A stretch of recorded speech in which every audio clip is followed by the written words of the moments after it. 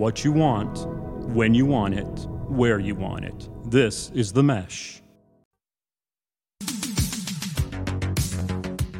Brothers in Tech is a weekly podcast focused on personal and home technology, helping provide you, our fellow brothers and sisters in tech, with some information, assistance, and recommendations. Hi, everyone. This is Brothers in Tech. My name is Alan Jackson. To my right is Brian Jackson.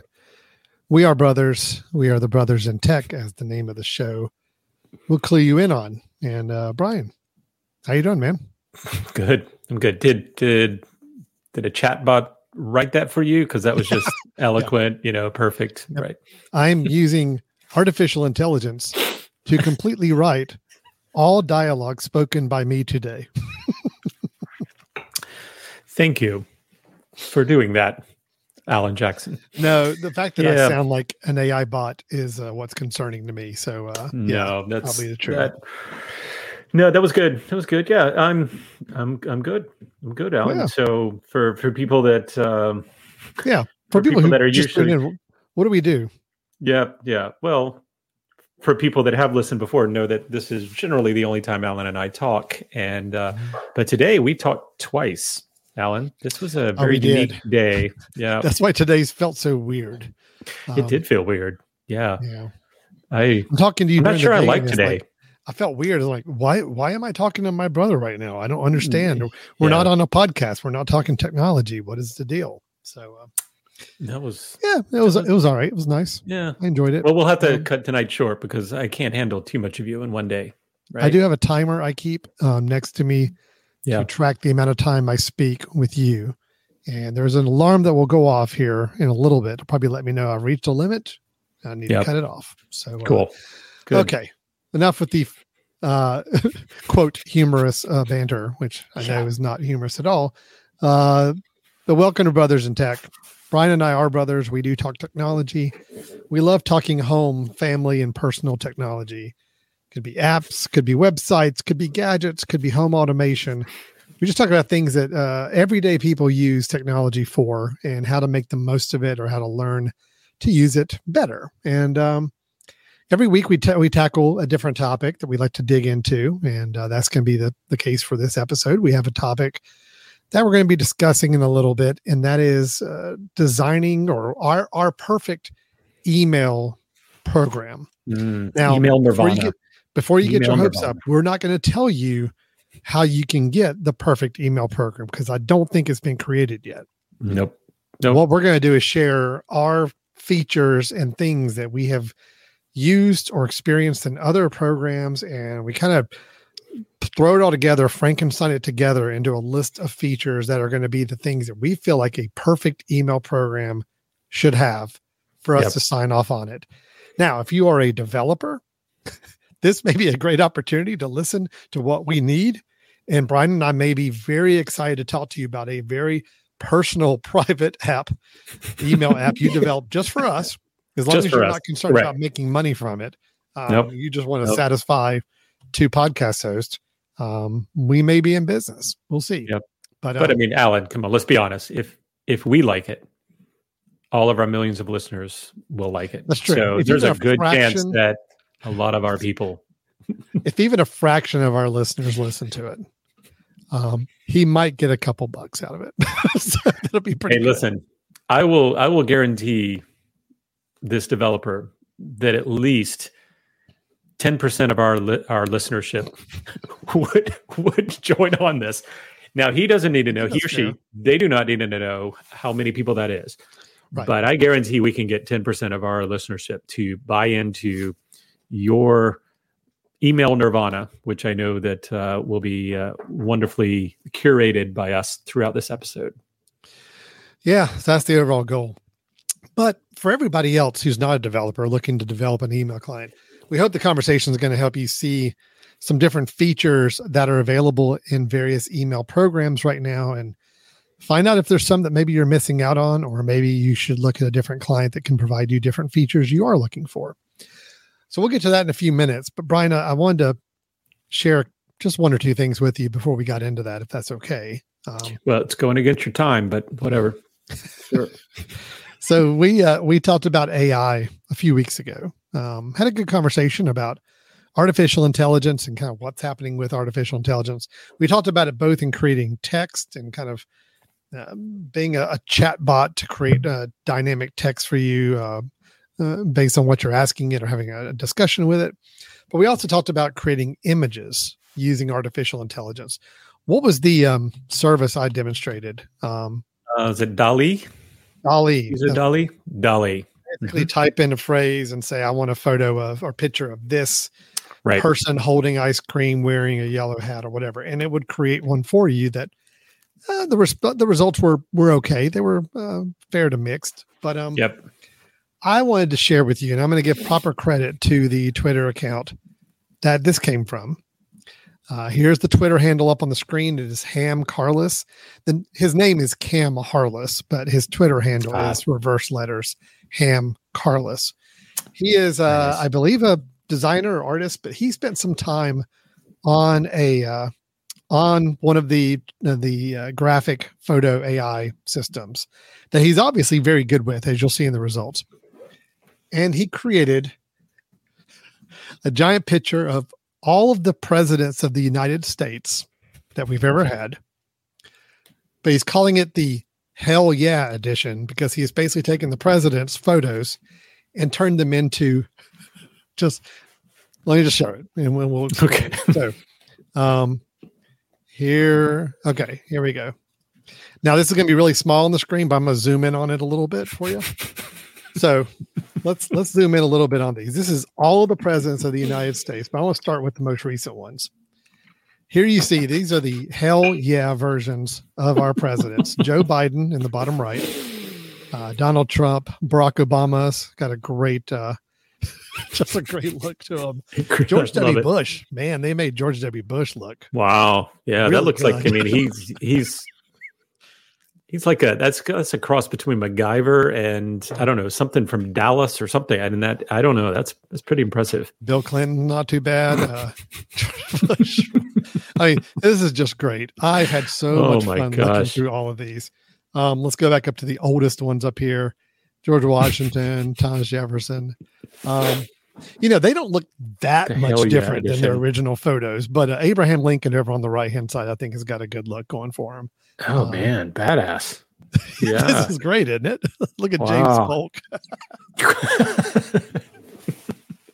Anyway, So for the people that are listening I know and not I'm getting to I'm enjoy not this describing it visually, very good. I'm sorry. this is pretty. It's pretty much throwing some badass hairdos, maybe some glasses, maybe some additional facial hair, A lot of Um, mullets.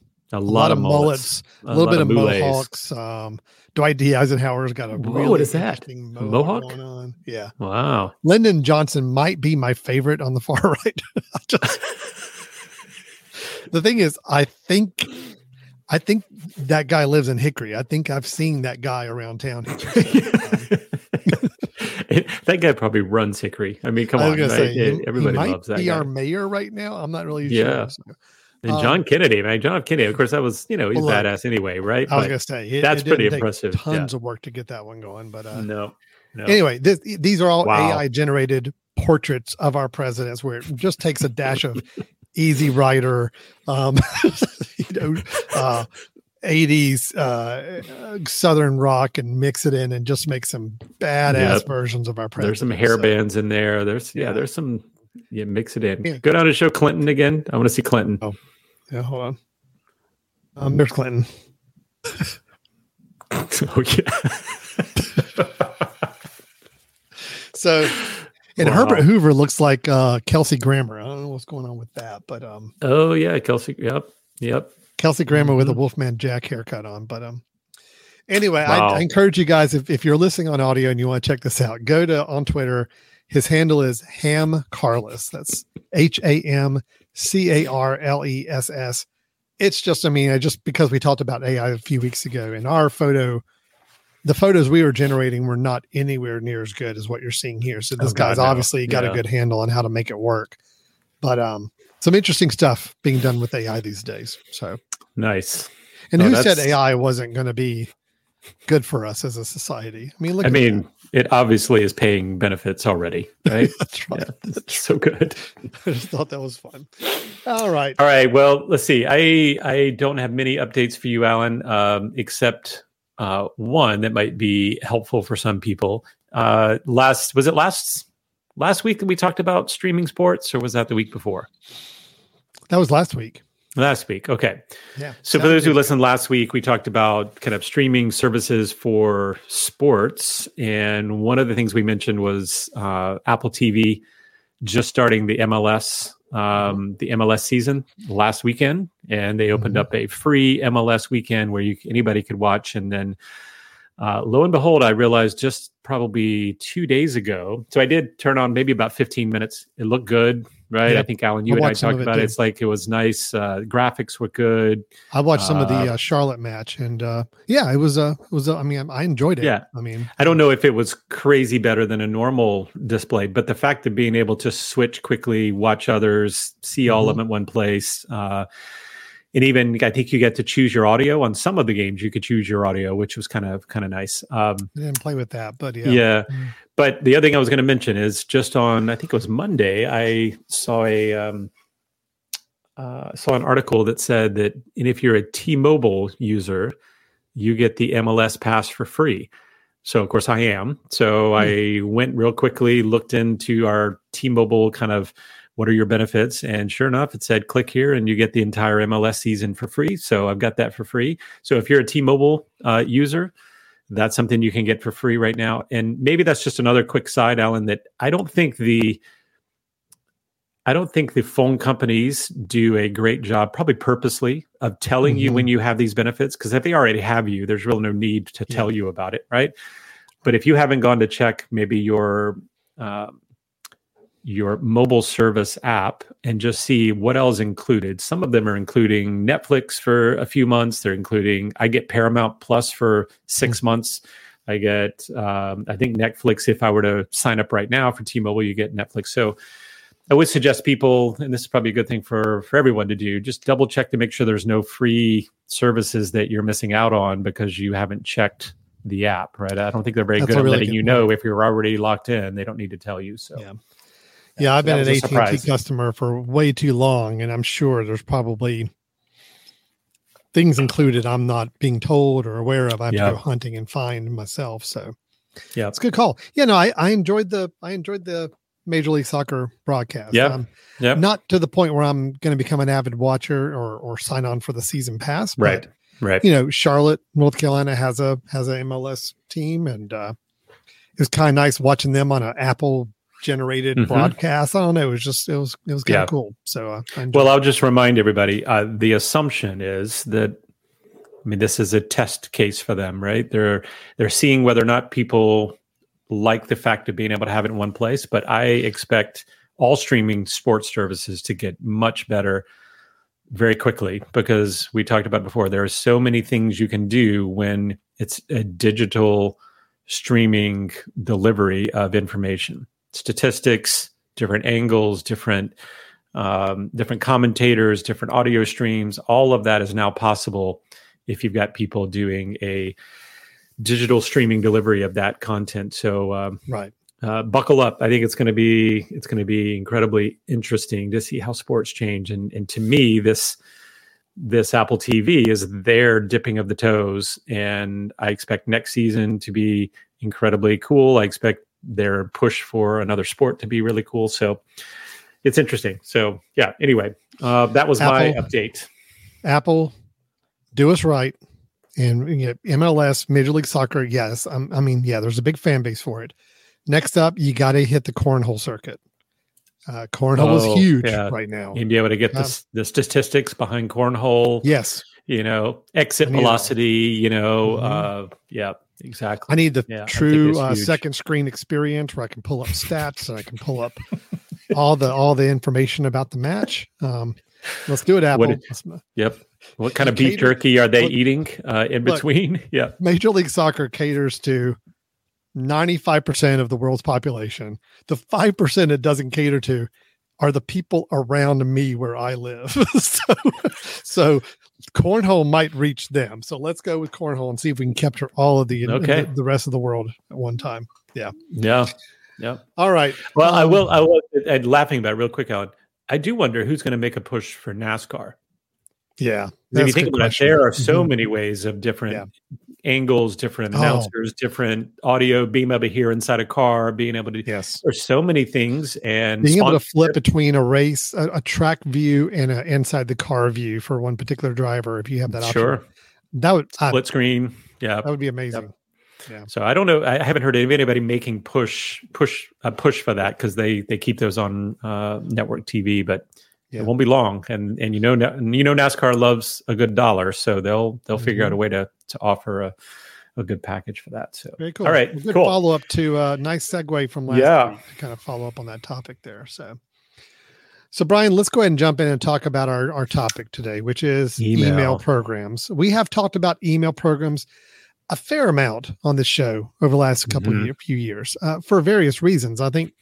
Because of what we're going to talk about tonight, I think we've talked about email because we don't feel like we have it right yet. Nope. Nope.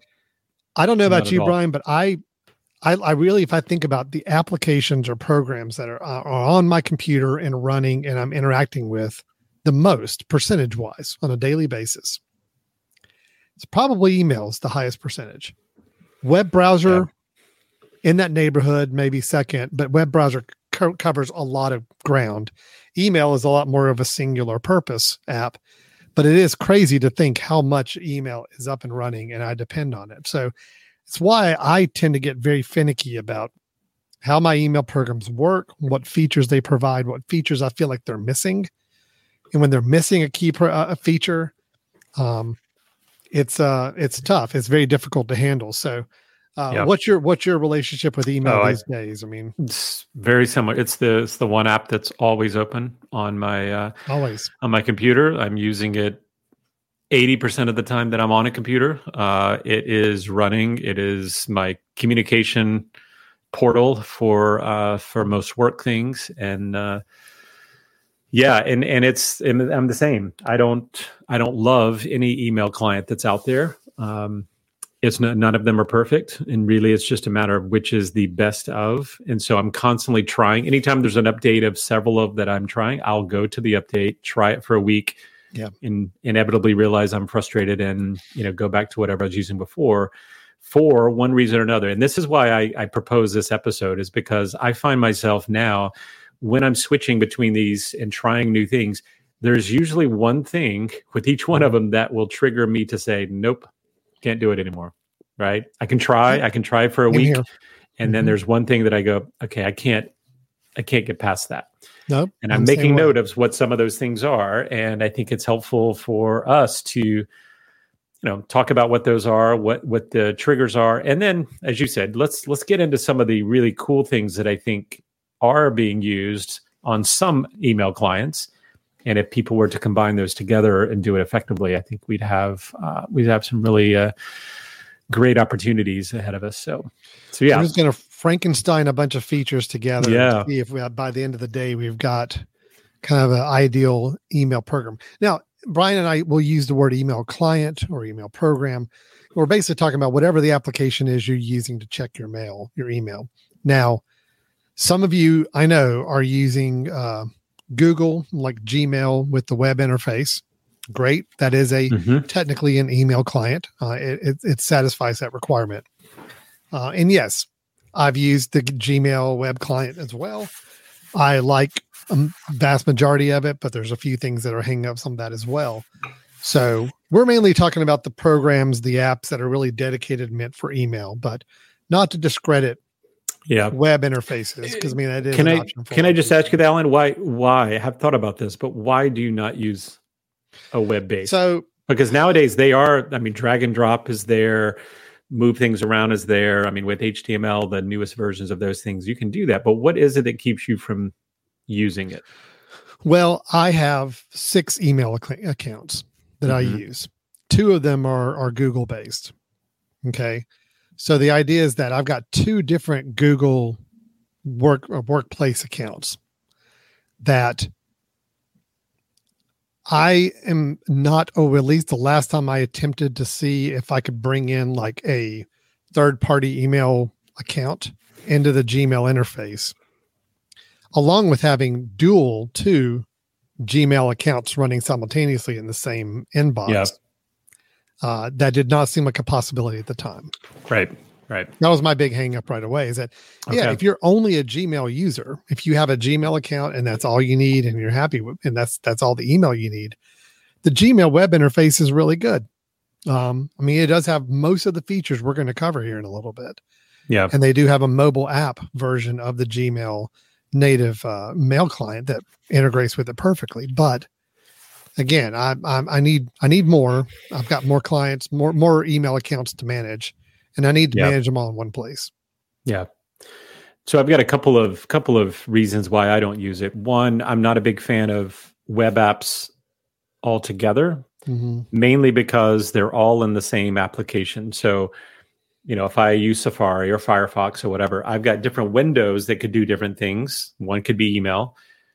But if something goes wrong with that app, all of what I'm doing goes away and has a problem, right? I like to have my apps separate, is one thing. And two, I think that, there's a benefit of, if you open up a web browser, then you have to click another button in order to get to your email and to make it another window and all of that sort of stuff. Whereas the app itself, you open it and it does what it's supposed to do, right? So that, to me, I've always been a person who goes with a standalone app for email, and I'll probably continue to do that until they make instances of your browser. It'd be one thing if you said, "Hey, I'm a Firefox user. There's one icon of Firefox down in my dock that is email only, and there's another icon of Firefox that is something else. There's another icon." And they are different instances. If one crashes, they don't crash them all. Maybe then I'd be okay. But until that happens, I don't think so. So we are actually talking about email clients, email apps that have features built into them. Okay. That's right. And again, Alan, we are talking, the features we're going to be discussing are Mac or Windows features. Nothing we're going to be talking is a feature that is specific to one platform or the other. Right. The difference is that the examples of the actual email clients that Brian and I have worked with and experienced are mostly going to be ones that are Mac or Mac only, possibly. Right. But features are fairly universal. And even if you're on Windows and you're looking for email programs, these are still features that you can try to target and find in programs available on the Windows platform as well. So, I'll tell you what we're going to do, Brian, just to have a little bit of a visual element to it. I'm going to keep a kind of like a digital whiteboard up for those watching on video, because we're going to be bringing up a lot of features, and I just want to have them organized in one place, because I think you and I are going to need to fight a little bit about which one should have priority over another, which ones are more important, and also see if any of the features we have are going to be the same as well. So, how do you want to do this? You want to kind of just ping pong back and forth? Let's each say, like what's top of your list that has to be there. If this isn't there, you're not sticking with it. It's a critical feature for your email client. Sure. Well, let me go first. I'll go first. I'm going to put it up on the board. Boom, boom. Cross-platform functionality. And what I mean by that, I'm not really talking Mac or Windows, because yes, ideally, if you are using both Mac and Windows and you want to have some email program that could work the same on both, that's ideal. But that's not most people. Most people need it for one computer. When I say cross-platform, I'm talking about desktop to mobile. So in my situation, it's the Mac operating system and the mobile operating system, iOS. I need to have an email program that will work on both platforms and work relatively the same on both. In other words, don't give me a desktop version that has a feature that's really cool, but I can't do it on the mobile version, because I do just as much email work on a mobile device as I do on my desktop. So I need to make sure that I can do the same type of email composing, sending, all the features that go along with it have to be similar on both. So I need a fairly parity version of this email client on both platforms. That's my number one requirement. Nice. If I see that, hey, this is a great mobile app, but there's no desktop app, I'm like, well, I'm out. I can't. Right. That's not what I need. So Right. okay. Okay. I think I'm with you on that. That is absolutely a necessity. I'm going to add to that, and this one I think is fairly obvious because I would imagine most of the applications are doing this now. But if you have tried one that doesn't do it well, you will be very frustrated, and that's junk mail filtering. Right. Okay. The email has to have an effective junk mail filtering process, whether that's on the server side or whether that's on the app side. If you try jumping into a client that does not have effective junk mail filtering, it is maddening, and to realize how many of these things you have to then go and train, or maybe you have to point them out yourself. And I think that's just that's kind of a nightmare. So to me, there has to be some junk mail filtering. And again, that one sounds obvious because most of them have it, and you normally don't even get to see when it's not working, or when it's working, you don't get to see it. But it needs to happen. So that's and I'll say this, Brian. I do think some programs do junk mail filtering better than others. So I think really making sure that just because they say they have a junk mail filter, it needs to be one that works pretty reliably or can learn pretty quickly. I know some are much better learning models where they're going to watch you and see, they're going to try to put some things in spam themselves, but you also are clicking on emails that do show up in your inbox and saying that's spam and that's junk. Spam. And it learns from it. It's like, oh, I got it. That's a junk mail. Next time that one like that comes around, I put it straight into junk. So I would just add on to that. I want a learning, intelligent. Yeah. One that gets, one that gets better. Mm-hmm. All right. What do you got? All right. Yeah, this is fun. This is good. Okay. I had junk mail filter on my critical list as well. So we're on the same page with that. Okay. Just like I mentioned a second ago about how I have to have an email program that allows me to have multiple email accounts, which I will go ahead and say, I'm not going to put that as a feature because I think just about any email client program you get will let you add multiple email accounts you may have. But what I need to make sure that there is a unified inbox for those multiple email accounts. So here's what we mean by that. And it should be an option if you want it or not. And most all of them allow you to have that option. But what I mean by a unified inbox is, let's say you have 3 email accounts. You have a work one, a personal one, and then just another one that's specific to some other group or service. Yeah. You can go in and add all 3 of those accounts into the same email program. So you can actually check them all in the same program. You can see all the emails from them in the same program. But a unified inbox means that you can tell it you want to have an inbox that is going to include all the emails from all 3 accounts. Yep. So that way, if you don't want to have to go and click through each account to see if there's any new mail, you can say, I want a unified inbox. Give me everything in one place. My days, Brian, typically just run together. I don't really have I'm at work and I'm just focused on work emails. And now I'm more focused on this kind of emails. And now I'm just going to pay attention to these. My day is kind of all over the place. My nights are kind of all over the place. So I like having everything funnel into one place. I don't miss it. I can see it and I can decide how I want to manage my day from there. So unified inbox, but it has to be a choice. Can't be forced. Can't be saying that that's the only way you do it. If you wanted to turn off a unified inbox, you could still have your 3 separate inboxes for your account with no problem. And you want both, right? You want the ability to say, well, I'm going to click here and I'm going to look at only this email account so I don't get overwhelmed. But I also want the unified capability. Yeah, that would be ideal. And that's the way most all of the programs I've been using. It will let me do it. Yep. If you see an inbox that has like a sub menu underneath it for one item for each account, if you go to the top level inbox, that's your unified inbox. If you go into each individual sub inbox, that is your different account inboxes. And that works really well for me. So unified inbox, but it has to be something that you can choose to do and turn off if you want to. Yep. Good. I totally agree with that one. That has to be in the must-haves. Let's see. So far, our stuff has been fairly benign, pretty simple. Most email clients, I think, can satisfy these. Let's see where we're going with this next. Yeah. So I've got one that is actually it probably in the last few years has been the one factor that has kept me from using certain clients. So this one is one that not every client has. And for me, this is fairly specific, but it's directory addresses and directory access. And what I mean by that is so I think we've talked about it before, I'm with a university, and if I'm sending an email to someone that's at that university and I start typing their name, I expect it to search my directory, the university's directory, in order to fill in that address. I do not want to have to go out of my email, do some sort of directory search in my contacts or whatever to try to find this person and then send an email to them. Now, I will tell you, most email programs, they will help you address your email if it's someone that's already sent you an email. So if they're in your email somewhere, you've sent them an email before, they've sent you an email before.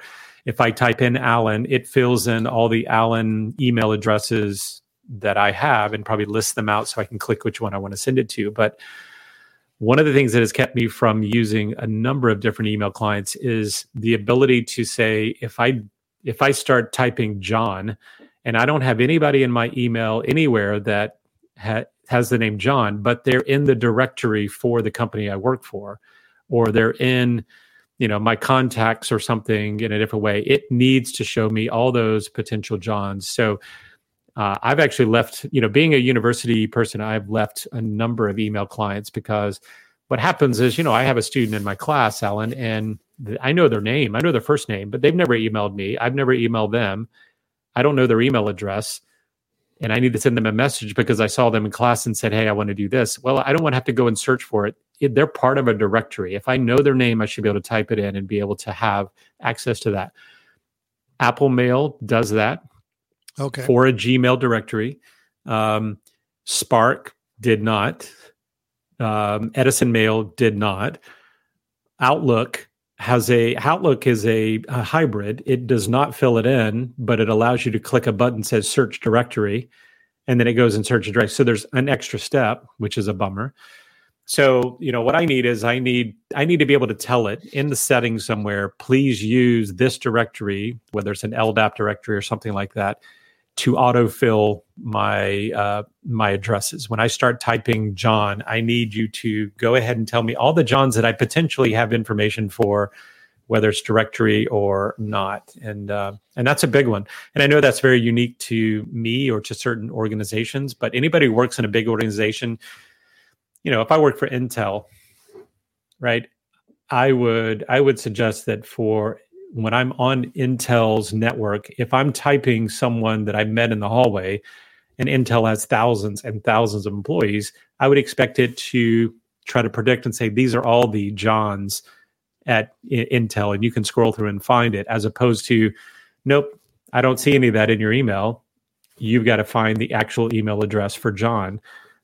So to me, that's a big issue. And pretty much every email client I do, I type in just a random name and try to see, does it fill in student names that potentially might be in the directory? So Brian, here's the way I prevent that issue is I make sure I only make friends or acquaintances with a certain number of people with the same first name. So I'm only allowed to have acquaintances with 3 Johns, for example. If I meet a fourth John, I'm sorry, I'm not going to. Someone's going to have to get off your list. Somebody's going to be bumped off the list. So that way I never want to look for more than 3 of the same first name at a time. So I do have a limit I put on myself in life, and it helps a lot. Yeah. Okay. That actually helps. That helps knowing a lot about you, right? Why, when I don't get a response from you, it's like, oh, he's got 3 other Brians. I got it. I'm out. I kind of made a little bit of an exception for you on Brian's because I do have 3 other Brians. And I'll tell you, they're pretty good. I'm just going to say it's a tough competition for which ones stay in my top 3 on Brian's. But I'm letting you hang in there, brother. Okay, you're thanks. in there. Just, thanks. Number 3. Just might want to step up your game a little bit. And, Number 4 is right behind me, ready to push me out. You're a bubble, Brian, is what I'm saying. You're a bubble. You can go out at any minute. Bubble Brian. Yeah. So Brian, okay. So just so people are really clear on this, because it's something that I personally don't have any experience with. I've never had. You're in small business. You don't have that, right? Yep. We have our own Gmail or our own Google based contact list on our Google Workspace account that we all share. And of course, in my email client, it searches that Google contact list very quickly and easily. Yep. That's all I use. So we are talking about directories where an organization, I think Brian's at a university, large companies, larger organizations are going to have directories that are searchable and have, could be thousands upon thousands of names that your email client needs to be able to interact with and pull up as a potential address book, right? Right. Correct. Correct. If you're with a large organization where the directory, so think about it this way, the email client that you download and say, this is my email, set up my email, it goes to the server, it pulls down all the emails that are supposed to be associated with your email, right? You and I, Alan, you and I do this all the time, right? When we try a new email client, we go and say, well, I'm going to sign in with this address. Oh, look at that. Here comes all my emails. Okay. All my folders. But it has, many of these do not have any clue of all the directory access, the things that are associated with your email account. All right. So I have a company that I work for, doing some consulting.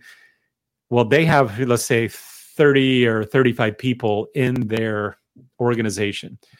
Well, if I go and sign up for their email address or my email address with them, it brings in all my emails. But some clients, when I say send a new message to John, it's going to only look in my emails that I have, those in the folders, those in the trash, those in the inbox, and say, I see. Here's the Johns. Well, that's not what I want, right? I want the John that I actually have never sent an email to, but I saw him on a meeting. Gotcha. And I know he's in my organization. So I need it to search the directory. And it's interesting how some clients do it and some clients do not. Obviously, they're connected in the same situation. They're the same account information is going in, but yet some of them will search a directory, some of them will not. So directory addresses. And by the way, when you start typing in John, I want it to show me at the top all the entries that are Johns that are in my contacts, and then below say and directory. By the way, you can scroll down here and go further and find all the Johns you've never emailed before but are in your directory. That's the ideal, right? Yeah. So it doesn't bother me. I can get the ones that it thinks I want to email, but allows me to still get there without clicking. So perfect. Love it. That is a guarantee. It has to happen. So that's fine. Now, I'll just say to that app developer out there listening to this, that's going to make this email program. Look, okay, that Brian just needs that. I don't need that. If that's a game changer, if that's going to roadblock. That's a roadblock. Yep. Just bypass Brian. Yeah. You're making an app for me, and I'll be perfectly happy. I don't need this. Thanks. I'm gonna block you on some of yours. So go ahead. Jump in. What do you got next? All right. Next, I have the big one for me. Even though these other three that we've talked about are actually more important, this is still that feature that I have to have. And it's one, unfortunately, that trips me up in different email clients I try to use. And it is Snooze. Talked about Snooze. Snooze is my soapbox. It's my thing I have to get on and talk about. I have trained myself to rely on Snooze. Is Snooze the best way to handle your email? No, it's probably not. Is it a crutch that you rely on and you get used to and it kind of makes you forget about things that you should be prioritizing? Yeah, absolutely. Does it make you not focus on responding to emails as quickly as you could? Yes, it does all those things. It is bad. It is like it's like eating something sugar before you go to bed. You're not supposed to do it, but I need it. I have to have it. So the idea with Snooze, just so everybody's clear on this, when a message comes in your inbox, if it is something that you do not need to, you don't feel like you need to address at that time, you don't need to deal with, you'd rather it not sit in your inbox and take up space on your inbox right now. If it's not something you're even going to worry about until this weekend or something you don't even need to look at till then. The idea with the Snooze is you click a button, say you want to snooze that email, and say snooze it till this weekend. And then come this weekend, you open up your email program and boom, that snoozed email reappears back in your inbox at the top. So once you snooze it, it disappears from your inbox temporarily. Comes back in at the time you tell it you want to deal with it. I live by this. This is really critical for me. And more importantly than just the snooze feature itself is I need to have customizable days and times for those snoozing. So by default, a lot of email programs will say, hey, you can snooze it to later today, which might be like 3 hours later. You can snooze it till tomorrow morning. You can snooze it till this weekend. I want to be able to also have an option, which most do, of saying, let me put in an exact date and time. Like I know that I've got a meeting. Let's say I've got a meeting tomorrow at noon that I need to get some documents together for before the meeting. Somebody sent me those documents by email. I don't need to see those until my meeting tomorrow. Okay. And, so and given your preparation, probably what, 11:55? Right. 5 minutes before I'm ready to go. Mm-hmm. So I can say snooze it to 11:55 a.m. tomorrow. So that means I don't have to be able to deal with it until 11:55. Boom, it pops up at the top of my email. I'm like, oh yeah, I got a meeting in 5 minutes. Here's the documents I need. Perfect. Open them up, deal with them. I'm done. Yeah. So I need customizable dates and times along with some presets. You know, you can go ahead and say, well, what is tomorrow morning? Is that 7 o'clock for you? Is that 8 o'clock? Setting those standards so you have some quick snooze options, but also you could customize a very specific date and time. So again, snoozing is critical. It is the reason why I can't use Edison Mail right now on the desktop. As much as I like everything else about that app, I can't use it until they have a snooze on the desktop version. I can't use Apple Mail. They do have add-ons for Apple Mail that will allow you to do snoozing. You can buy a plugin to add to Apple Mail that will give you snoozing, but it doesn't happen on the mobile version of Apple Mail. Right. Which is why, going back to point number one up top, yes, it violates the cross-platform functionality. So, I was going to bring that up. I'm with you. I love snooze, but I don't use it. The only reason I don't use it is because I keep bouncing between email clients trying to find the perfect one. And if my desktop and my mobile are not synced, I will not use snooze. So I have not taught myself to use snooze. I mean, I love it when I do it, right? It makes total sense. It allows you to go to inbox 0, which of course I know is the Zen thing of always leaving your work every day with no emails in your inbox. They're either foldered, snoozed, or dealt with, right? I would love that. And the only way to do that would be snoozing for me. But I'm just not to the point where I have locked in on one that I know I can use it with. So that will work with the iOS. Yeah, that's right. You need a reliable cross-platform version that you can settle on and say, this is going to work. And then you can probably jump back in the snooze world. Well, Brian, I've talked about my woes with Spark. As much as I love Spark, it is the email program I'm still using day to day today until another better option comes around. It does great snoozing, all the capabilities and features. It's doing everything we've talked about up here so far.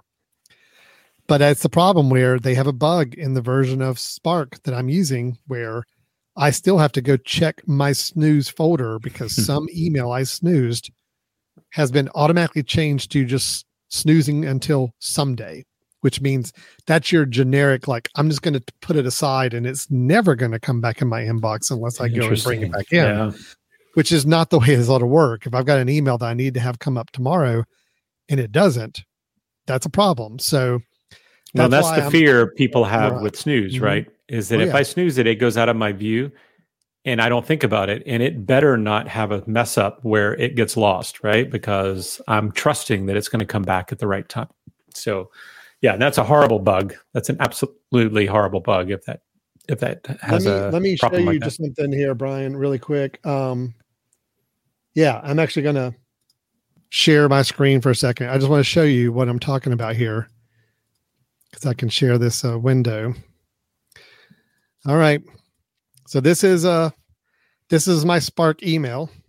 Okay. I've got my inbox. I've got all my email accounts. You see over here to the side. I got a unified inbox, which is really nice for them. I can go back and do.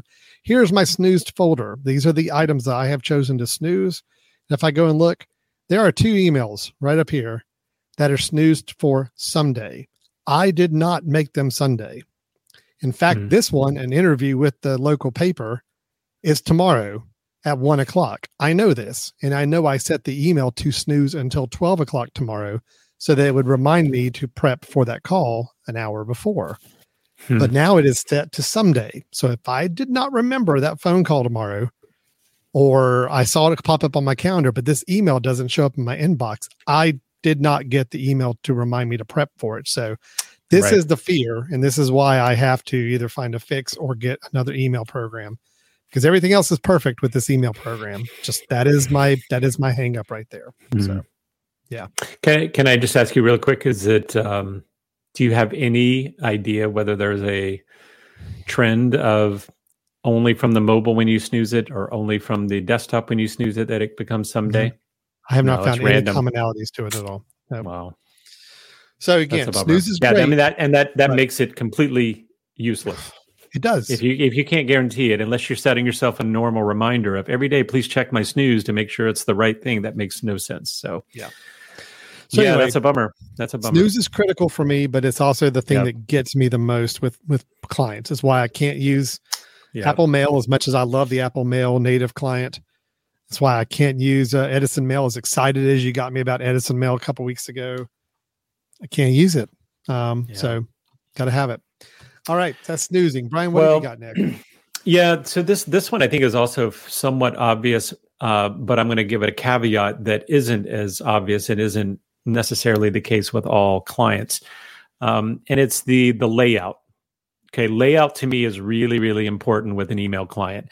So Alan, if you look down at my notes down at desktop only, I have, and this is mainly desktop because mobile really only has one layout that most of them use, right? A kind of one screen.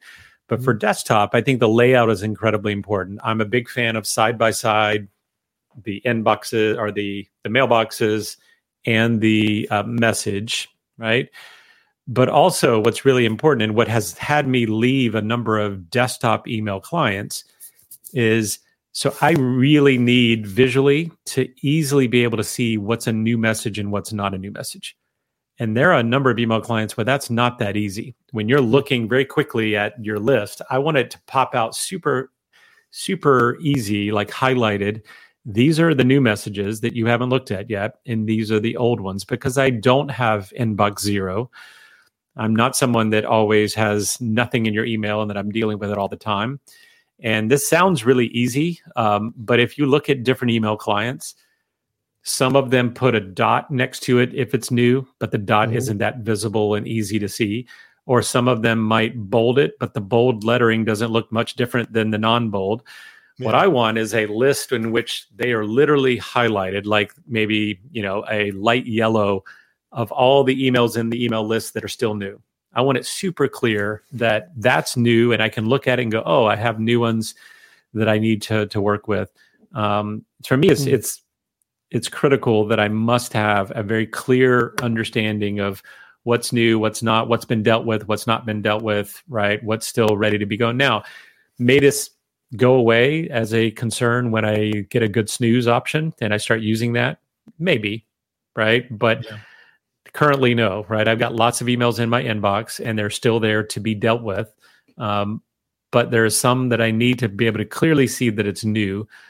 Versus not being new. So to me, it's layout and making sure visually things are easily seen and easily understood when you view them. So, and I'm not going to go into much more detail with it because I think there's lots of ways that it can happen, but this has been something that has allowed me to, or forced me to leave certain email clients. It's like, nope, it's just hard to visually see it. And now I will say I'm on dark mode on my computer, so everything's black when it comes up as an email client. So maybe that's where some of this comes in, is that on maybe a light mode, I might see it a little bit more clear, but I need something that highlights things very clearly to say, this is a new message. This has not been read yet. So that I don't have to look for small dots, or I don't have to look for bold, which bold doesn't stand out all the time. So I can see that. Yep. I'm with you on the side-by-side layout. I know some email clients have really tried to push for a different type of layout with newer versions. Not been a fan. I still need that, sidebar with all the emails in a certain inbox and then clicking on one and seeing it in the panel off to the side on the right-hand side.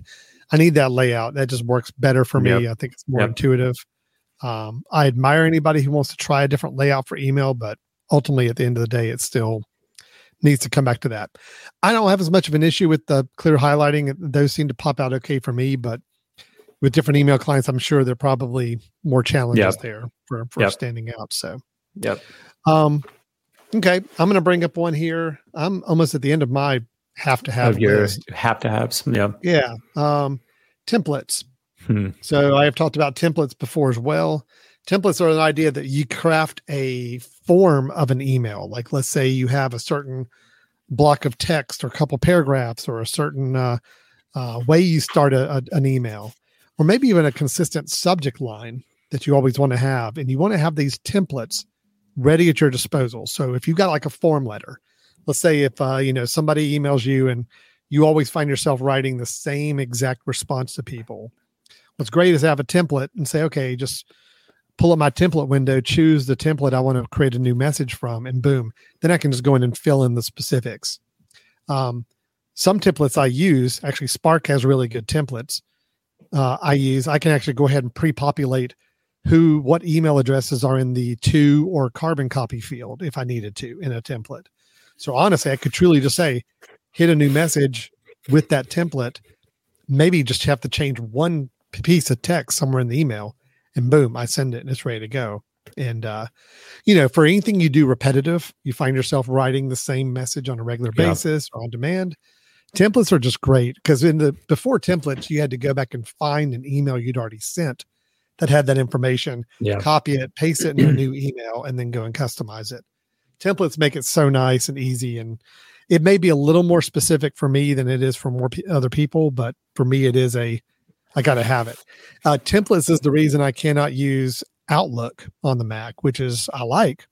It's really good, but it doesn't have a good template-based system. You have to kind of like create templates as files on your computer that you then kind of go in and bring load up these files and all that. And that wasn't going to work for me. So so templates I need to have. Okay. Mm-hmm. Yeah. So what I'm hearing, Alan, is you've got snoozing and templates, both ways in which you really don't have to do a lot of work. And if you don't want to deal with someone, you want it later. Yep. And then templates is you just don't want to have to actually write a full email to someone. Is that kind of what I'm getting? Getting right here? And actually, I'll go even. Let me just throw in one more to kind of put a button on this. Let's go ahead and have a block certain domains or people altogether. So the idea here is that if there is a domain, and what we mean by domain is a something like at apple.com or at microsoft.com or at yahoo.com. Those are domain names. It could be the name of a business. It could be the name of whatever. If there are some domains, especially like some companies that I've always trying to hit me up for business or trying to sell me things, and I can do a whole filter where I say, well, anytime you see somebody from this email address, go ahead and put them in spam or whatever. But there's some features sometimes where you just say, just block a domain altogether. I want anything coming from this domain, just block it. I don't even want to get it, especially junk mail stuff. Just block it altogether. I'm going to take that back off, Brian, because that's actually not one of my top key features. Yeah, I was going to say, I only brought it up because it kind of played off what you're saying about how lazy I am, and I just don't want to talk to people. So, so I'll take it off. It's not that critical. So. Yeah. Well, I going back to templates. I don't use templates. I should use templates. I find myself repeating the same thing over and over and over. It's very similar to snooze. I just haven't found a good method for it yet. And until I do, I probably won't use it often. Yeah. Alan, can you just tell me with templates, is it simply you pulling up the template that has everything there except maybe blanks where you're going to go and type certain things because you added a blank? Because I tell you what I would really like is I would like an email client where the template actually becomes a form. So, for example, I pull up a template and on a sidebar, it comes and says, here are the blanks you need to fill in. It's like a form. Say, fill in the name, fill in this, and it does all those things before it sends it. Because if it requires me to search through the email and remember where the areas are that I need to fill out, I tend to screw that up. I tend to get in a rush and I tend to mess it up. But if there was like a mail merge, almost a mail merge version of a template, where I could say, this is an email that I send to clients and there are 5 blanks in here that I need to fill in, and I need to make sure I'm not lazy and don't get them all, but it will ask me questions of those 5 and fill them in for me. That's what I would love to have. That's cool. Not as, I mean, that is the ultimate lazy. If you want to Yep. talk about lazy, Brian, that's it. Well, that's Efficient. detailed, efficient, and detailed, making sure that it happens. This is the way templates are handled in Spark, which is what I'm currently using. They're very similar to other apps, but these are all templates on the left-hand side. These are emails I send out on a monthly or quarterly basis to a batch of number of people, but each one's different. So I can't just go in and put everybody's email address into a blind carbon copy and send it out. I have to actually go in and personalize each one. But what I can do is when I create a new email, I can pull down from a menu and say, I want to use this template. That template's already got carbon copy addresses. It's got the subject line and it's got the text.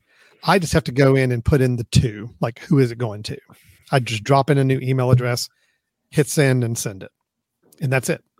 I do have to like copy in a file, like attach a file to it, but that's it. I just put in a two and I attach a file and I hit send. So it's super easy at that point. So you're not personalizing that thing at all.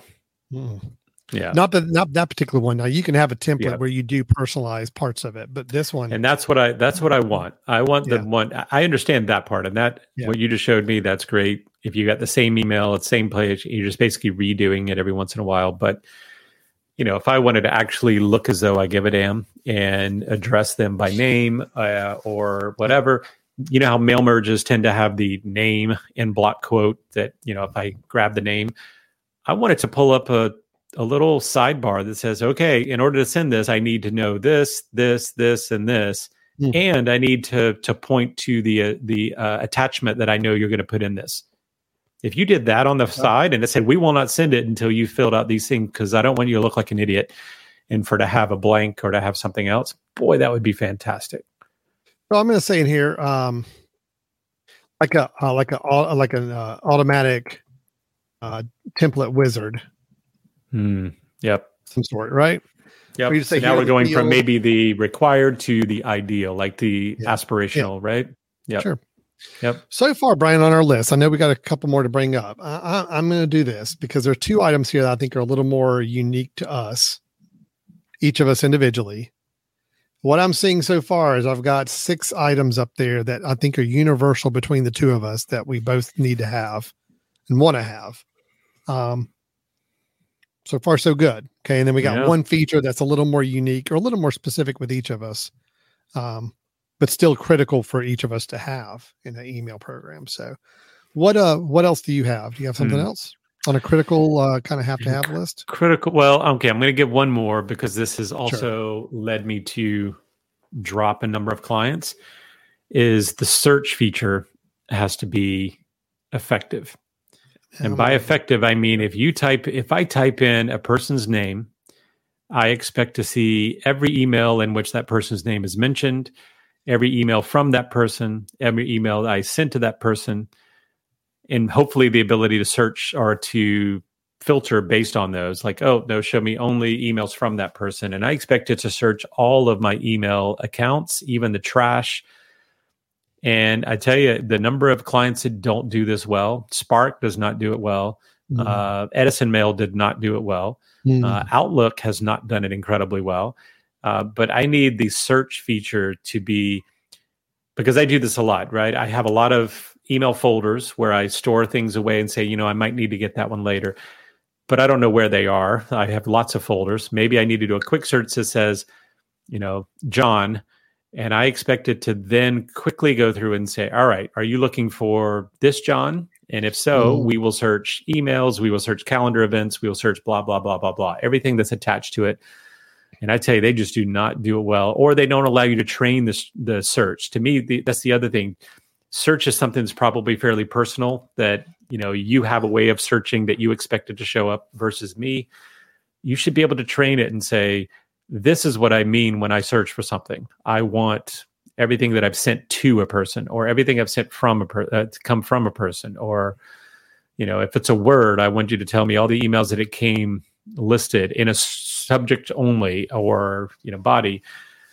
A lot of the search features are just really, really bad. And again, I know it's because it's personal, but there needs to be personalization that can happen within a search engine. So unfortunately, the one email delivery system that does the best job with search like that is Google's on the Gmail interface. Yep. Google's got the search down pat. That is the one thing that does tempt me every once in a while to use that Gmail interface, because I know the searching is just rock solid. By typing a person's name, it is fast, it is quick, it is, here's every instance of that name, and we think it's organized in a way that's meaningful for you. It's great. You're right. Spark and Edison Mail, the two I've been experimenting with, are not great on searching at all. No. And I find myself searching a lot. Yeah. Well, and sometimes I'll put in a search and I'll hit return and some results pop up. But then if you sit and wait for a little while longer, some more results will pop up. So it's like, okay, well, when do I have all the results? I need to know that because I don't want to go ahead and start reacting to the first group you're sending me if there's others that are going to come. So it's, there's definitely a lot of work that can be done on the searching for sure. Yeah. Okay. So what, are we missing anything on your list of critical? Okay, critical, not really. There is one item I've got that I feel like is nowadays kind of a have thing. Okay. That I think you've got as well. Yeah, I've still got a lot of things that are going to be distinctive factors as why I might love one email client over another. Well, so I think that the next thing needs to be like, okay, beyond everything we have listed there, if it doesn't have those things, I'm not going to use it at all. Well, now the issue is what's going to get me to choose one over another one, right? Okay. Well, then here's one feature I'm going to throw up here that I feel like nowadays is still pretty critical, and it's integration with other apps. Now, this list of apps I've got are ones that are good for me, but they could be other apps that other people use. But having the ability to integrate, some of the best email clients I've played around with, may link up to your Zoom account. So that way, if you, it knows to automatically translate Zoom invitations into Zoom events, and you can have a one-click button that just sends you right to the Zoom call directly. That's great integration. That's some nice features to build in. GTM's GoToMeeting. So if people use GoToMeeting or something instead of Zoom. Asana is a project management tool I use. I talked about as a bits a while back. And some great email clients will integrate with Asana and say, hey, I can turn this email into a task or a project item on an Asana project with one click.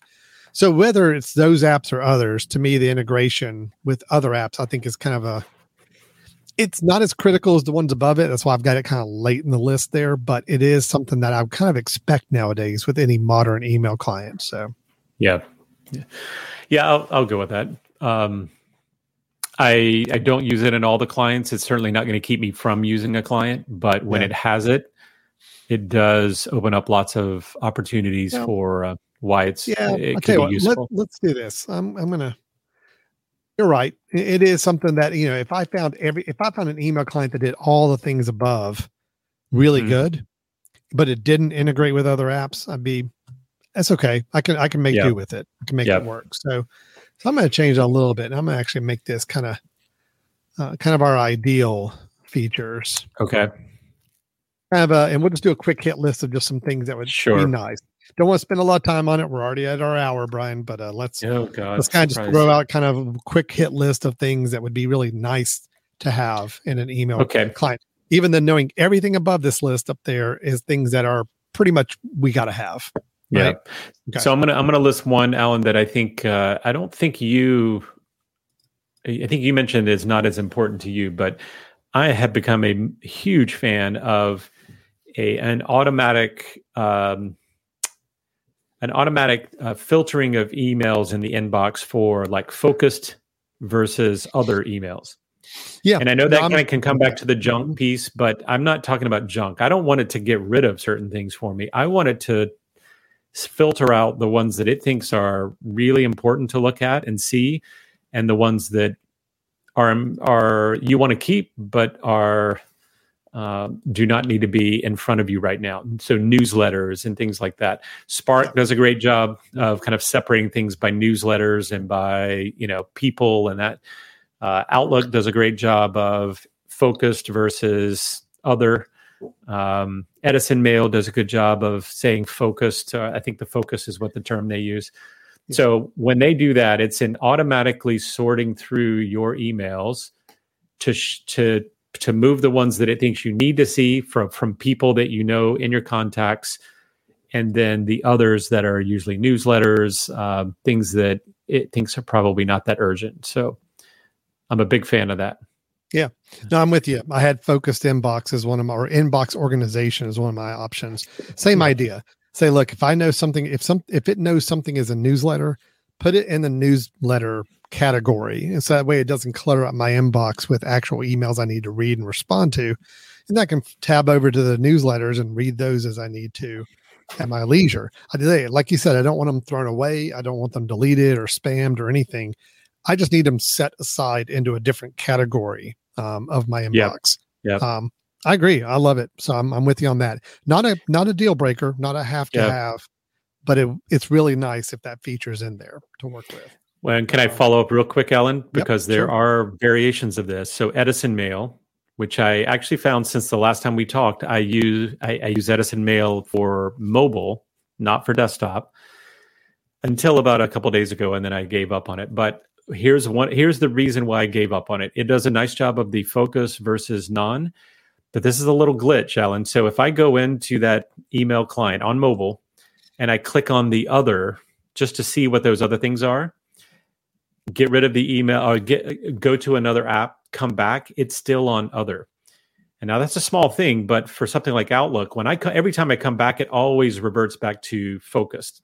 And it wants to show you these are the important ones. Let the other be the click, right? I don't want it to default to the other just because I left last time with other.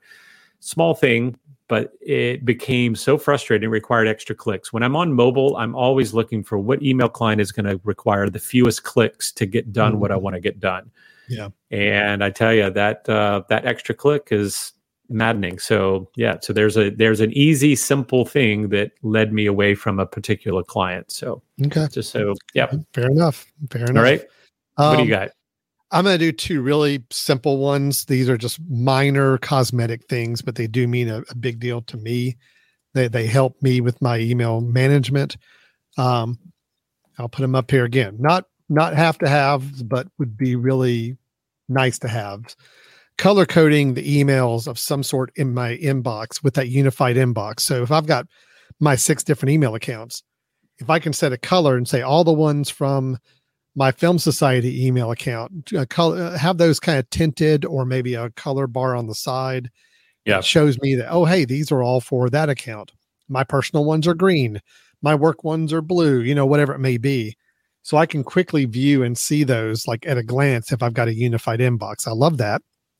And then having the option to turn on avatars. And by that, I mean either photos or images or, if it's connecting with my address book, and my address book has a photo of that person and that person sends me an email, if I were to have that little image of them to the left of that email as it comes in as an option, for me, sometimes visually, it's a lot easier. I can see when something's coming from a company or versus a person I know, or if it's not someone I know, it's going to have a generic little icon there, which means I've never interacted with them before, or I don't know them very well. It's nice. Again, it's not a deal breaker. I've used email programs that don't have them, and it's fine. But I really do like it when they let you turn on avatars if you want to. It takes up real estate on the screen. I realize it's not for everybody, but something about visually being, I'm looking at my inbox right now and I can visually see like FedEx sent me an email. Well, I've got the little FedEx icon that shows up next to their, I'm able to see that right away. Patreon, I see its icon. I see a YouTube icon. Love that. I'm like, I got it. I see these emails visually, and it helps me identify if there's anything really important going on there I need to pay attention to. So that's kind of two cosmetic things. They're not critical, but they are nice to have for just digesting your inbox when you've got a lot of emails to go through. Yeah. Cool. I agree with you. I like that. That's really all I've got on my I have one big last item I'll bring up in a minute. It's my future dream option, but I don't think it exists. Do you have anything else? Yeah, let me do two things. One is a mobile only. Okay. And this has also led me to So right now, I think, Alan, I've talked to you in the past that Outlook on mobile to me is still the best mobile email application there is, or at least for my use. It does everything that I want. The one thing that Outlook from mobile does that it really frustrates me, okay, and it has to do with my two features here. One, I think that a mobile app should almost always be the important things, like the buttons that you're going to use, need to be one-hand accessible. The bigger the phone gets, right, I should not have to put my other hand up there to touch another corner. I need to be able to do it with my thumb for one-handed, right? So I'll tell you, I love Outlook and how I can, from one hand, if I'm looking at a list of emails, and if I just click and hold on an email, it automatically selects that email and makes a check mark next to it, which means I can then go and click on any others to select lots of different emails at once to be able to delete them. The problem is when I do the selection, and let's say I've selected, 5 that are all in right there, and I go, I don't want to look at those. Click, click, click, and I want to delete them. The delete button is all the way at the top. No. Yeah. If they would have hit the delete button at the bottom, like Edison Mail does and some of the others, if that delete button would have been right there, I could do everything with one hand. I could select several and delete without having to deal, or not just delete, move them, right? If I want to move them all to one folder, or I want to archive them, they missed out on one piece, right? And having that trash can down low so that you could do it with your thumb when you're selecting these things. So that's one, is if it's on mobile, they really need to focus on one hand use, right? So you can see it, swipe it, select it, delete it, all these things with, one hand rather than having to reach across. Because as the phones get bigger, you need two hands for a lot of these things if there are important issues on the top side of the phone. Sure. Okay. Agree. So I'm going to give you one more thing, Alan. And on this one, I'm going to do a little show and tell, if you don't mind. Let me just show you really quickly. I'm going to share my screen if you don't mind. Mm-hmm. And this one, I'm not sure if you've seen this, but I found it the other day. Incredibly interesting. Okay. So the other thing that I'm going to mention just as a aspirational piece is the AI integration in using artificial intelligence to help you with your emails. Okay. So Alan, I think I told you about one of them, which was, Canary Email is one that would actually help you send your emails. So if you told it, I'm going to shorthand that I want to send Alan, no, listen, I don't want to do that. It will then it will change that into Alan, I really don't want to do that. How about we find some other way to do it, from Brian, right? It kind of fills some of those things in. But let me show you one that, and this is incredibly cool, and I hope others will do this. All right, so Alan, I'm in Edison Mail. Okay, so Edison Mail is the one that we said we would not use because it doesn't have the snooze, right? On desktop. So what I'm going to do here is, it's going to start with a new window. Hold on a second. It's a pop-out window. Let me see if it will. Nope, not a pop-out. So I'm going to share a different form of the screen because it's going to do a pop-out here. Because this is actually incredibly interesting. Okay, Alan, share that for me. So this is a pop-out window. This is a new message. Okay. So I just typed that I'm going to do a message. Watch this. So I'm going to send it to you, Jackson. So let's just do it. There's my your emails. All my email addresses. Great. So I'm going to send it to that one, right? I'm going to say the subject. I don't know. It doesn't matter. Blah. Now watch this. Let's see. Okay. See the attached document for more info. Okay. Send. Okay. Now you're not seeing a pop-up right now, unfortunately, because of the share screen. The pop-up came up and said, "Are you sure you want to send this without an attachment?" Because I mentioned the word attach. Sure. Right. Because my email said somewhere, see the doc or see the attachment. And it automatically comes up and says, you didn't attach anything. Oh, how brilliant that is, right? Because right away, the number of times I've sent an email that says, see the attached document, I send it and then have to follow up and go, by the way, here's the attachment, right, that I meant to send. Right, sure.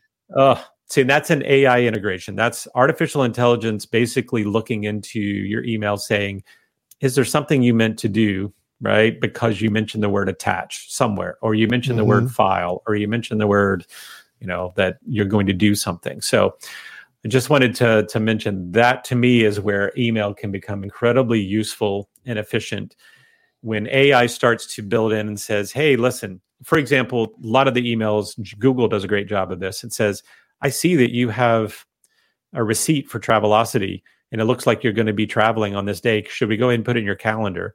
I love that, right? Yeah. I love the AI integration of some of these things, but seeing something like that. As long as it asks, it doesn't automatically do. Correct. That's the key. Right. It's got to ask you. Yep. But as long as it's asking you the questions, I'm all for it. Yep. It's like, did you want to add an attachment? Like, no, actually I didn't. No. So I mentioned attaché, right? Or something, and you thought it was attachment. I deliberately want to frustrate the person I'm sending it to and tell them there's an attachment and not attach it. And then when they write back and ask, did you send the attachment? Say, yeah, I did. Why did you not get it? Your email program must suck because you don't have your attachment. So I'm going to mention it. I'm going to put AI integration as a ideal thing to include, and you can just maybe put in parentheses as long as you ask, as long as you confirm. Right? I took down the list is now too long to put on the screen. That's fine. So I'm just fine. We're good. We had our list set up. Here's my ideal feature. Again, I do not think it exists in a pure form anywhere, but it is my goal. Knowing how much time I spend in email, and I need in my life one centralized location for all messaging to happen in my life. Because right now I've got email, I've got messages, which is Apple, iOS, text, chat, whatever. There's Twitter, where I get direct messages. Sometimes I need to respond to. There's Facebook Messenger I need to respond to sometimes. There's LinkedIn messages I have to respond to. Okay. And they're all in different places. What I really want is a one singular shop to say I can tap into all of those other communication places and have any direct messages come into my inbox as messages. Maybe they're filtered separately as like social messages, and that's fine. But if I were to look at them and respond, it would then pass my response back out to that service and post it as a response. That's my dream. That is Where did you come up with that dream, Alan? I think you might have mentioned it. And then ever since you mentioned it, it's all I can think about. There are two things that I've done in these years that we've been together that I can consider brilliant. One is bits, and the other one is the mention of a unified communication application. I'm like, oh my gosh, why is this not exist? Not perfect. It is not perfect. I look. I could say Alan. I could type in Alan Jackson. I've got little red dots all over these places. Okay. Slack, Facebook, Twitter, Messenger, all that I'm supposed to respond to. All these things I'm supposed to go and look to and respond to separately. Funnel them all into one inbox. Let me respond to it just like I type an email, hit send, and when I send it, it replies it on Twitter or it replies it on Facebook, Messenger, whatever. I don't care. Because of that, how about you have a universal keystroke on your computer? Control Command N, which just pulls up a new message, and then you get to decide, how am I sending this message? And then you type in the person's name. So I type in Alan and I go, hey, cool, Facebook Messenger or LinkedIn or Asana. It just seems like integrate with the directory of those services. Totally. Yeah. It's like I pull up Alan's name and I say LinkedIn, and he goes, oh, well, I have Alan on LinkedIn. Here you go. Okay. Go ahead and send it. Asana. I have Alan on Asana. Here we go. Do you want to do it? It just seems like communication can be handled the same way on all of them. Some of them have signatures. Some of them don't have signatures. It doesn't matter, right? It's just a one-stop communications app. What if I said also could be a text message? Also could be a voicemail type to voice thing. It's like I could communicate with one location and reach all those people. I think it'd be amazing. I think you may have mentioned when you brought this up a long time ago, we know why this doesn't happen. Of course. Because then I would have very little reason to ever go onto Facebook. Right. Then I would have very little reason to ever go to Twitter. If I knew I could actually send and receive messages, direct messages from this one mailbox app, then I won't go to those social apps. And if I don't go to the social apps, they don't get to sell ads and gain engagement or anything else. So that's why it doesn't happen. And I get it. But there's and if it did happen, someone would be doing it kind of on the, on the down on the outskirts, exactly. And it would get taken down after 6 months, and we'd have to rebuild it and all of that. But I will say this, and I don't want to say too loudly. I don't want to say too loudly to get anybody ideas, but I would pay a monthly fee. Oh, there's no to question. have that kind of feature. There's no question. Yeah, no question. If I were paying and that money could somehow go back, part of it to Twitter, part of it to Facebook, if they licensed out their ability to have that unified mailbox, I'll pay. Okay. Yeah. I think a lot of other people would pay too. So that is now my dream goal. You've put it in my head. It's like that little earworm. It just kind of sits back here in my head every time when I just have a quiet moment. It's like, hey, wouldn't it be great if all your messages came in one place? I'm like, yes, it would. So in that earwig, is that my voice? Are you hearing my voice? Okay. No, I have a much more annoying, pleasant. Right? I have a much more pleasant voice that reads things to me in my head. So, yeah, I'm telling you, you're right. You're exactly right. That is the dream, the ideal, to find a way where communication. You do not have to figure out which app did you send me. Where do I need to go and look in that app to find your info? Now, I will say you mentioned Facebook, but the fact that they have Messenger as a separate app, it helps. Kind of tells you that, listen, they don't mind you maybe being in another app to get you communicating. Yeah, they just want it connected. They just want it connected so that, they know anything you click on there probably goes back to Facebook. Making Messenger a separate app does help a little bit. I don't feel like I can actually hop into Messenger and respond to somebody and not feel like I'm sucked into Facebook. Crap. Right. But man, it would just be so nice. So back up on the screen, perfect email program. We've got 1, 2, 3, 4, 5, 6, 7 critical features that we both share and say, yes, it has to have these 7. And then there's a feature I've got is critical and a feature Brian's got is critical that we feel like, to make our perfect email, we got to have. But then we have another 5 features at the bottom that are nice to haves, not critical. Although it would really, if given the choice of choosing between a couple different email programs, these are going to be the things that are going to make us say, which one do we go with? It really would sweeten the deal on an email program for sure. Several of them are just cosmetics or just layout options too. And the integration, the thing we mentioned at the top it's kind of a broad category. I know it can't integrate with every application out there and every service, but if it could integrate with some of the more popular ones, it does make it nice. Sure. Yep. Well, Brian, and then the AI. You didn't include my AI at the end, but yes, I'd like to include AI as being a number of different things. You said AI. I said the whole unified message program. Oh, sure, that's our aspirational. That's our 2 aspirational things. Look, I don't want to bog down anybody that's listening. I don't want to bog down your development cycle on making this app just to include those other 2 features. Okay, if you can't do AI and you can't do the integration with every social media network in the world, don't let that slow you down. Let's just get these other things done and made into a nice app. Okay. Got it. Real quick, Brian, Canary Mail, you mentioned a couple times. Yeah. I know I probably should handle this offline, but what was the deal? What's the deal breaker on Canary Mail? Cause I know I've used it before. Yep. I know I've tried it. I'm trying to figure out what it was that broke on that one. What for one, I think it's a paid email. Oh, is it? So it's $20 a year, which is not that bad, right? If you like what it is, it's $20 a year or $60 for your lifetime, which is also not bad. $60 one time means you get it forever, right? Sure. And so that's an iOS bundle and a Mac OS bundle. But pro features. But let me just quickly run down pro features, and let's just see if any of these kind of click our box, right?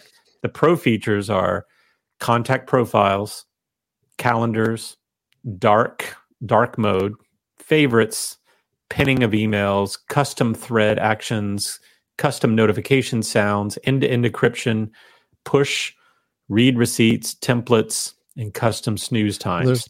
Those are all within the pro features, which would be the $20 a year format. So it's a nice looking app. It's clean. Look, I'm hitting my hit list. We'll do this really quick. I know we're running low on time here, but it's cross-platform. It's got a Mac client and an iOS client that seem to be equal parity with one another. Junk mail, I assume it's got good junk mail filtering. I don't know how good it is, but Yeah. unified inbox it has. It has snoozing with customizable dates and times. The layout on the Mac side is It's slick. That's actually pretty slick. Yep. highlights new messages for you. The search, I don't know. Don't know how good the searching is. It has templates, just said. I don't know if it has directory addresses for you. So why am I not using pull up this? my screen share real quick, Alan. Okay. Just because I believe when you see it for the first time, it's always really helpful to know the layout. But here's the beauty, right? Your stream is in not different emails, right? It kind of gives you as blocked emails, which I love, rather than kind of work together.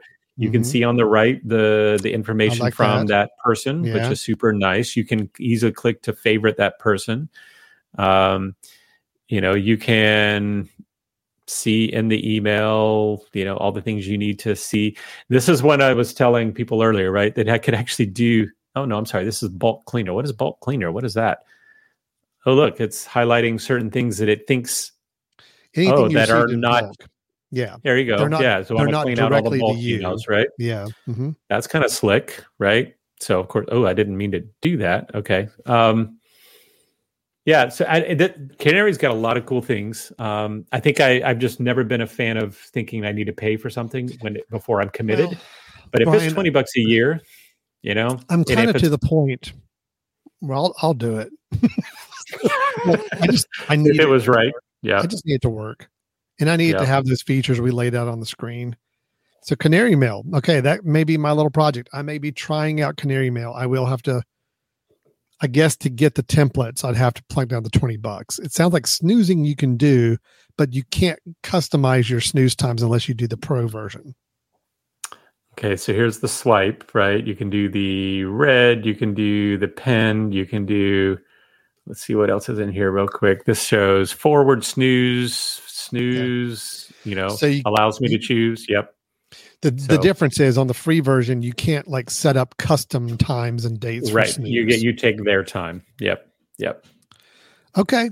All right. Look, but I tell you what, look at these cards up here, Alan. There's some really cool things. It's like Copilot is what sends emails for you or words them appropriately, secure sending, adding favorites, adding templates, customizing your email actions about quick response, discover mode, right? Which is kind of nice. It says some productivity sorts of things. I mean, I don't know. It could be an option. I am not going to say it is because I know I got screwed last time when I said it and then kind of messed you up at the end. I'm the one that please took take the a lead look on this. I took the lead on this. I said, why not this one? Okay. It's got calendar. New one. It's got calendar built in. Okay. Right?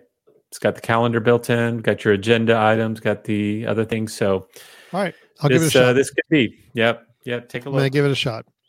I will let you know. I'll keep everybody posted how it's going. I know everybody's on the edge of their seat waiting to find out. Does Alan like this email program? Canary Mail. Yep.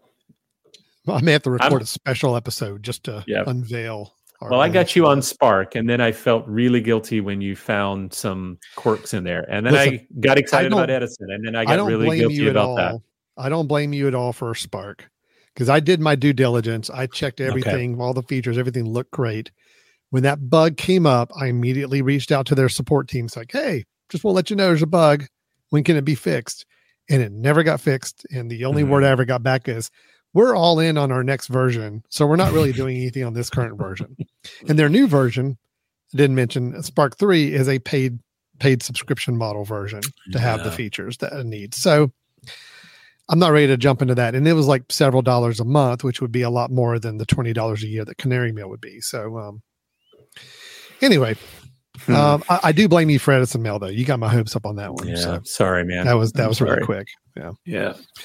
All right. Well, listen, I think we have designed our perfect email app. Now we just got to find it. I'm sure. So was this helpful or was this depressing?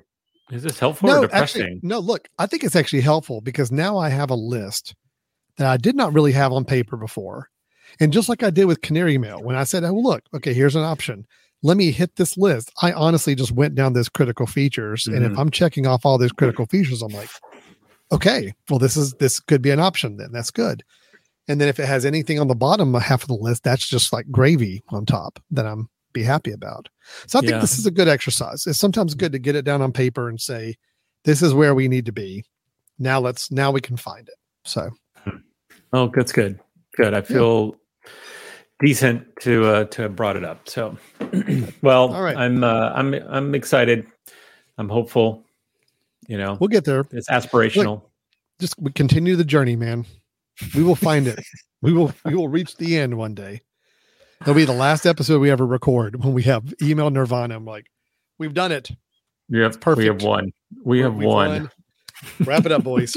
We're done. We're done here. So, soon our job is done. Our job is done. Shut her down. Shut her down. All right, man. Well, Brian, if anybody is hearing all this and they're just like, well, this email client does everything they just said. Why are they not talking about this? Please let me know. Please talk to us about this. So, Brian, how can they reach out to us? Yeah, send us an email. No, actually, I'd prefer a Facebook Messenger message.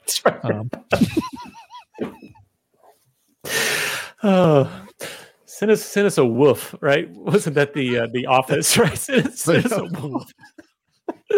Send us an email at info@themesh.tv and tell us. We would love to hear if we were wrong and we have not found the right one yet. You can also go to our website at www.brothers-in-tech.com. So. All right. Well, we're going to go and wrap up. This is Building the Perfect Email Program. I think we got pretty close to what we need. Now let's just see where it goes.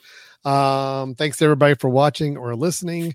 We will be back next week with more talk. We're going to lay low on email for a week or two at least. So let's not talk about email. At least 2 weeks. Okay. At least 2 weeks. Yeah. Yeah, let's lay low. We'll have some other topics to bring up. We'll lay I think low. we got some other interesting things we can discuss. So, all right, everybody. Thanks so much for watching or listening, and we will look forward to talking to you next time. Take care. Bye-bye.